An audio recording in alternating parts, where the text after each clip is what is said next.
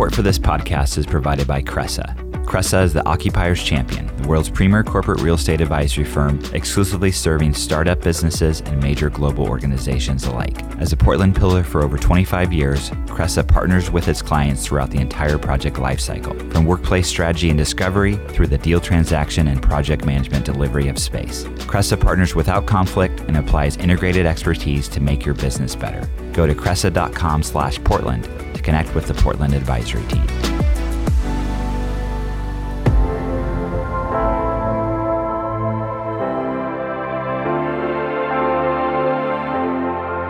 From ThatCast Creative, I'm Dan Bruton, and this is the PDX Executive Podcast, a show where I talk with inspiring leaders who are shaping the future of Portland, Oregon. Every week, I sit down with business executives, startup founders, and community leaders to dive into their career journey and get insights into the impactful work they're doing in our slice of the great Pacific Northwest. Hey, everyone. Thanks for listening to PDX Executive Podcast. If you're like me, this COVID situation has really got you outdoors a lot. I think this summer I went camping more than I have in the past 10 years. I've been in Portland about 15 years. I remember when I first moved here, I went down to PALS and got like a 500-page book on the different campgrounds in Oregon. And so that's why I'm really excited to have my next guest, Sarah Smith, who's the co-founder and chief product officer for The Dirt. Welcome, Sarah. Well, thank you, Dan. Thank you. Yeah, I love your site. I love the company. I wanted to have you on as someone who loves the outdoors and to learn about your story. And so for the folks who don't know about, the company, I know this is a big question. I always start off with, can you tell a little bit about yourself and just what The Dirt is? Yeah, sure. I'd love to. Well, the easiest way to think of The Dirt is to think Yelp for camping. That's generally how I describe it to people quickly, because it really conjures up an image of what it is. And it truly is a place. It's more than that. It's a place to go as a resource for all sorts of camping for people who are trying to figure out where to go camping, how to plan the trip camping, maybe even book their camping trip.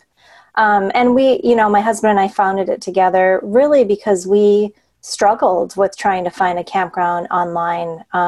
It was extremely frustrating, and we realized we were frustrated because we couldn't get the information that we really wanted, which was the information you get when you phone a friend. Like, right. Just tell me where you go, and that's where I want to go.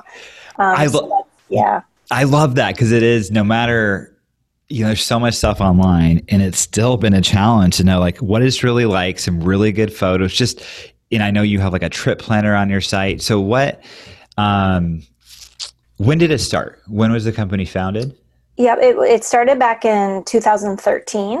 Okay. So, people think it's pretty new, but it's been around for a while. Yeah. And it was, really to solve this problem and, that it's hard to find a campground online. And we built a couple beta sites early on. It didn't really start getting investment money until 2015. And that's when, we started to have a product that people recognize a little bit more. Mm-hmm. And then this past year, with camping really being the thing that people could do in a socially distanced way, it really took off for us. Kind of not only in combination with that, but we released a new part of our product, which is our Pro offering, which I can tell you more about, but that actually also took off this summer. So it was kind of those two things at the same time. I love that. Yeah, I want to get into that about the Pro offering. So you started in 2013 and you had some beta sites. When was it? It sounds like 2015 you raised money, but when was it just you and your husband like, okay, this is real. We want to get some outside funding. What was that decision like? And just jumping all the way in? Because I think it's a great idea. That's a great question. It happened in steps. The first beta that we built, it was just a really simple WordPress site. We didn't have a database of campgrounds or anything. You would just email me the name of the campground, your review of it, 4 photos and a video. Imagine trying to do that now. And then I would put it up as a blog post. And I will never forget the first time a stranger, someone who was not my friend, was not a family member, sent me something, and running downstairs to Kevin and screaming, we've got a stranger. I love and that. I mean, now we have over, 1.5 million reviews, photos, tips of campgrounds on our site. But it's that very first one that you remember so well. So that was a pivotal time. And then in 2015, I went, Kevin was still working a full-time job, and I was doing the dirt full-time. I went to Telluride, Colorado for 6 months. They had an accelerator there for companies in the outdoor space. So I spent 6 months there kind of honing the business plan and learning how to do pitches and all of that sort of thing. And then in 2015 is when Kevin joined me full-time on the dirt, and we really truly jumped off, no income family, put everything we had into this business. So that was the leap. What was the accelerator like? Because I mean, there's a lot of different types of accelerators. I know we have, some here, and they're called different things. How was this specific program you're in as a cohort with different companies? How was your experience doing that? For me, it was incredible. Unlike Kevin, who's like a serial entrepreneur, I'm not. I always tell people I'm a non-entrepreneur. I have this one idea I believe in really passionately. I don't have a million more after this, so this one better work. But yeah, it was really pivotal in helping me become more confident in founding a company out of nothing, building something from scratch. Right. Made a lot of really great contacts there in the outdoor industry. A lot of people in the outdoor industry have homes in Telluride, and so it was some really great networking that really has lasted until now. So it was great for us. How was the fundraising process? And that's something I want to get into if you're comfortable, just talking about a little bit. We're here in Portland, and so many great startups and, some more investment going on. So I'm curious to see, how that process was for you. Yeah, we're just closing our Series A right now. So congrats. Thank you. Yes, it feels great. So, we've gone through fundraising a couple different times now, and we've had a lot of success here in Portland raising money. It's been a good experience for us. We've raised money, from Telluride and other places as well, but the bulk of the money we've raised is Portland based. I love that. Yeah. I love that. And there's some great investors here. I think someone who mutually we know who introduced us is one of the great ones, Nitin. Definitely. We'll talk about, I'm a little all over the place, but I hope that's okay. During COVID, like you said, getting outdoors is one of the few safe things people, feel comfortable doing. And I mean, I definitely had the same experience with that this summer. So were you surprised to see your site just kind of explode with different reviews and visitors, or were you ready for it, or? We had hoped for a good summer anyway because of the new products that we had built, the new features. So we had hoped for a good summer, but never could have anticipated what ended up happening. And so many people having to cancel their plans to travel abroad or travel wherever, and getting on airplanes wasn't a good idea. So we were fortunate in that timing, very unfortunate for a lot of other reasons, but as a business, it was good for us. It corresponded nicely with some of the new features that came out in the Dirt Pro. Previously with the Dirt, the main focus of what the Dirt is all about is ratings and reviews, photos, videos, to help you make a decision about where to go camping. But with the Dirt Pro, what we just launched this past February, right before COVID hit, it has to do with tools and discounts. So it's our first step into a paid subscription model. And the things that users get, I think, really corresponded nicely with, well, not nicely, but it kind of fit in with what was happening as far as COVID at that time. Because, one of the main features is a trip planner. So And that can be a trip within the state that you're in if you're not traveling that far. But, you say I'm going from, Portland to Ashland and I want to drive just a couple hours a day, show me all the campgrounds along the route, and show me where the gas stations are. Of course, you have people, 1 million Americans who live full-time in their RVs. So they're always using things like trip planners to help them find the best campgrounds and plan the best route for them. It's surprising how hard, and I'm so glad you rolled this out, because how hard it is to plan a camping trip to know where all those things are and get all the reviews. And the RV industry, that's the thing that's really surprised me, is like, it was kind of downward trending for a while. Then obviously this year, it's just like, I see them everywhere. Oh yeah. And so do you have the data on the mix of RVers versus like tent campers that are backpackers that are using your site, or? Well, we know, backpackers are people who do backcountry camping. Right. That's a very small percentage of people. I think it's about 4% of people. The rest of our site is really kind of split up between tent campers and not just RV campers, but people who might have some sort of a camper or a van, some sort of a vehicle that they're staying in. We actually just recently got a little camper that we pull behind. Oh, fun. Yeah, it's really super fun. It's really helped us explore places that we wouldn't normally go to, which has been really interesting. So there's a real balance of camper types on our platform. And, our vision for the Dyrt is to be the go-to resource for camping, no matter what kind of camper you are, whether it's glamping, tent camping, or, cabin or a van. We want to be the place where people go when they need to find something out about camping. So what can you share some of the other things that are on the product roadmap? And if not, just let's kick around some ideas. So, the Dyrt Pro that just came out, that was a really big push, and we're really happy about, besides the trip planner feature, there's offline capabilities so that, if you're up in the middle of Mount Hood and the campground you went to is booked or closed, and you don't have phone service, you can quickly look at the Dyrt and find other options near you.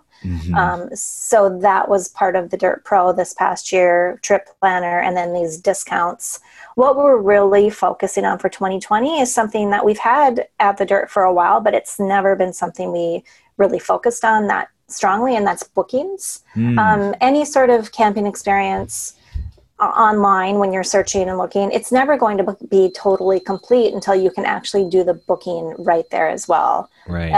And so you can do bookings on the Dyrt. There are private campgrounds that we've had relationships with that have, hooked up payment systems, and you can book directly on the Dyrt. But our goal for 2020 is to really expand that, and that we're really excited about that.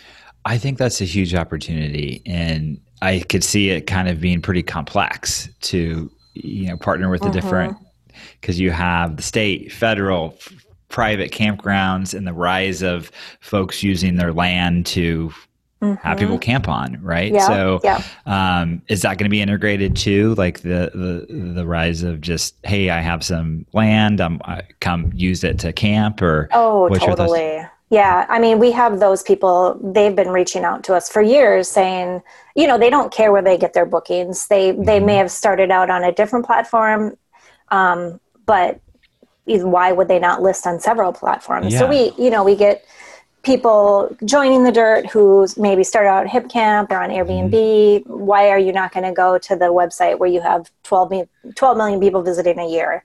Yeah. You want to go to where the campers are. So we do have those properties listed already, and we'll continue to list them. The thing we're doing in the next year will be more integrations too with private campground kind of conglomerates. Okay. So private campground networks out there where we can tap into their API systems and get a lot more inventory on our site. So that'll be a big focus for the next year. The public campgrounds is tricky. The rec.gov sort of campgrounds, the national park, the national forests, those currently don't have any sort of a transactional booking API available for third parties like the Dyrt. Okay. So we always, and we and everyone else always have to send them off to finish their booking elsewhere. Yeah. But there is talk that will change eventually.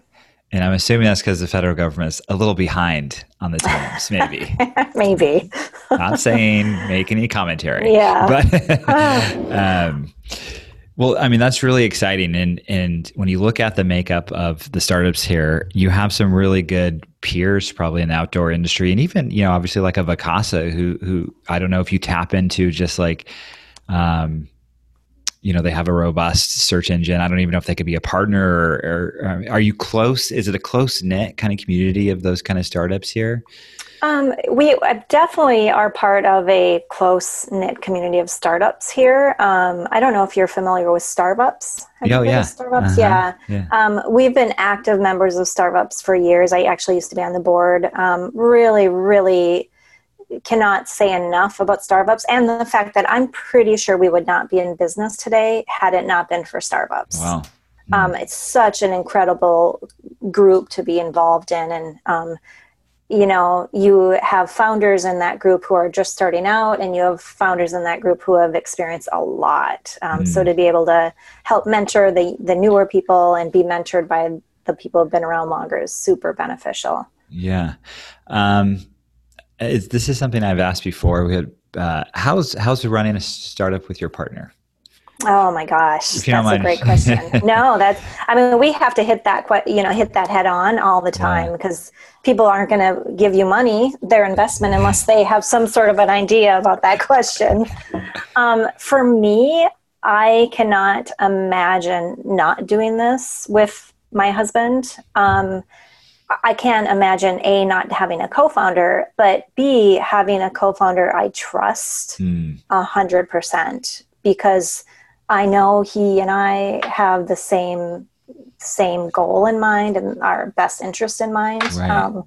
So I know it does not work for everyone. I've seen other startup founders maybe early on in relationships, and I'm like, oh, I don't know about that. I'm not sure you know what you're getting into, but Kevin and I, we were married, I think 7 years by the time we did this startup. We had lived in 4 different countries together, had traveled a ton, had moved a ton. So we were used to living in kind of a state of unknowing, which is what a startup is often. So that helps. How's this been just for you during COVID and all this craziness? And it sounds like the business is growing, but just as a leader, as a startup founder, how are you doing? Yeah, I mean, it's really bizarre to say, but for me and for Kevin, and I think for our entire business, I mean, not COVID's not a good thing, but how we've adjusted has been a good thing. We used to be a very, very adamant work from the office, sort of culture, and being forced out of that culture and having everyone work remotely has been amazing for us. Our productivity went way up. Everyone's goals got more aligned. And it's weird because you wouldn't think it would be like that, but everything became so much easier for us, which is odd. I don't think that's maybe always normal, but I've been hearing that a lot. Yeah. I think it obviously has its unique senses of challenges, and the connections are different, and keeping that engagement. So, but I've heard about just being productive and eliminating some of the commute and all that is great. Yeah. But it sounds like you have a pretty close knit team already. Yeah, we do. And I think we're at about 24 people right now. Like I said, we just raised a round of funding, so we're really expanding that team. And lately, some of our most recent hires have not been here in Portland. So having this remote culture has opened up the pool a little bit. And so it's been fun. And we have some employees who are like, I'm going to go live at my parents in Massachusetts for a while. So, and you're like, sounds good. Yeah. It's like, okay, well, as long as we can reach you and we know how to do that. So yeah, I was just talking to someone else for the podcast about this same topic and about when you hire someone new that you've never met in person and the onboarding process. And it sounds like it's been going pretty smooth, but for the person I just talked to, but are you finding the same thing? Like, even though you've never met him in person, with all the tools we have now for connection, it's just as good? Or I mean, of course, I'm looking forward to the day where we can have everyone together and, meet in person some of these people that we haven't met in person. Of course, I want that to happen as well. But in general, I think this sort of working is way more efficient. Mm-hmm. Yeah. Well, let's talk about Portland just a little bit before we kind of wrap up. I always like to learn, how's running a company from Portland? We're not a big city. We're a mid-market town, I always say still. What are some of the benefits of starting and running a company here, but maybe some of the challenges you see too? Yeah, I mean, I think it's been very easy. It's a like you said, kind of a smaller city, so everything seems more manageable. Having this network of entrepreneurs, startups, and others that I'm a part of really helps you know how to navigate everything that you need to, do. Yeah. I think it's probably less daunting than it would be in, San Francisco or New York. Right. Everything just seems a little bit more manageable.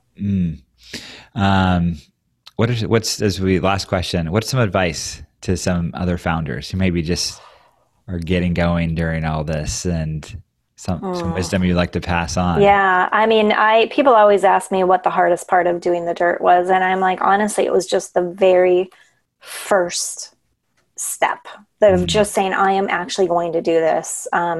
Just do it. I remember having the idea of the dirt and saying this to Kevin over and over, someone should do this. Why isn't someone doing this? And finally I'm just like, well, I'm just going to do it. And then I sit down and with my notepad, I'm like, okay, number one, what do I do? What's the first thing I do? So just starting something is really hard. And I feel like 99% of people who have awesome ideas never make it past that first step.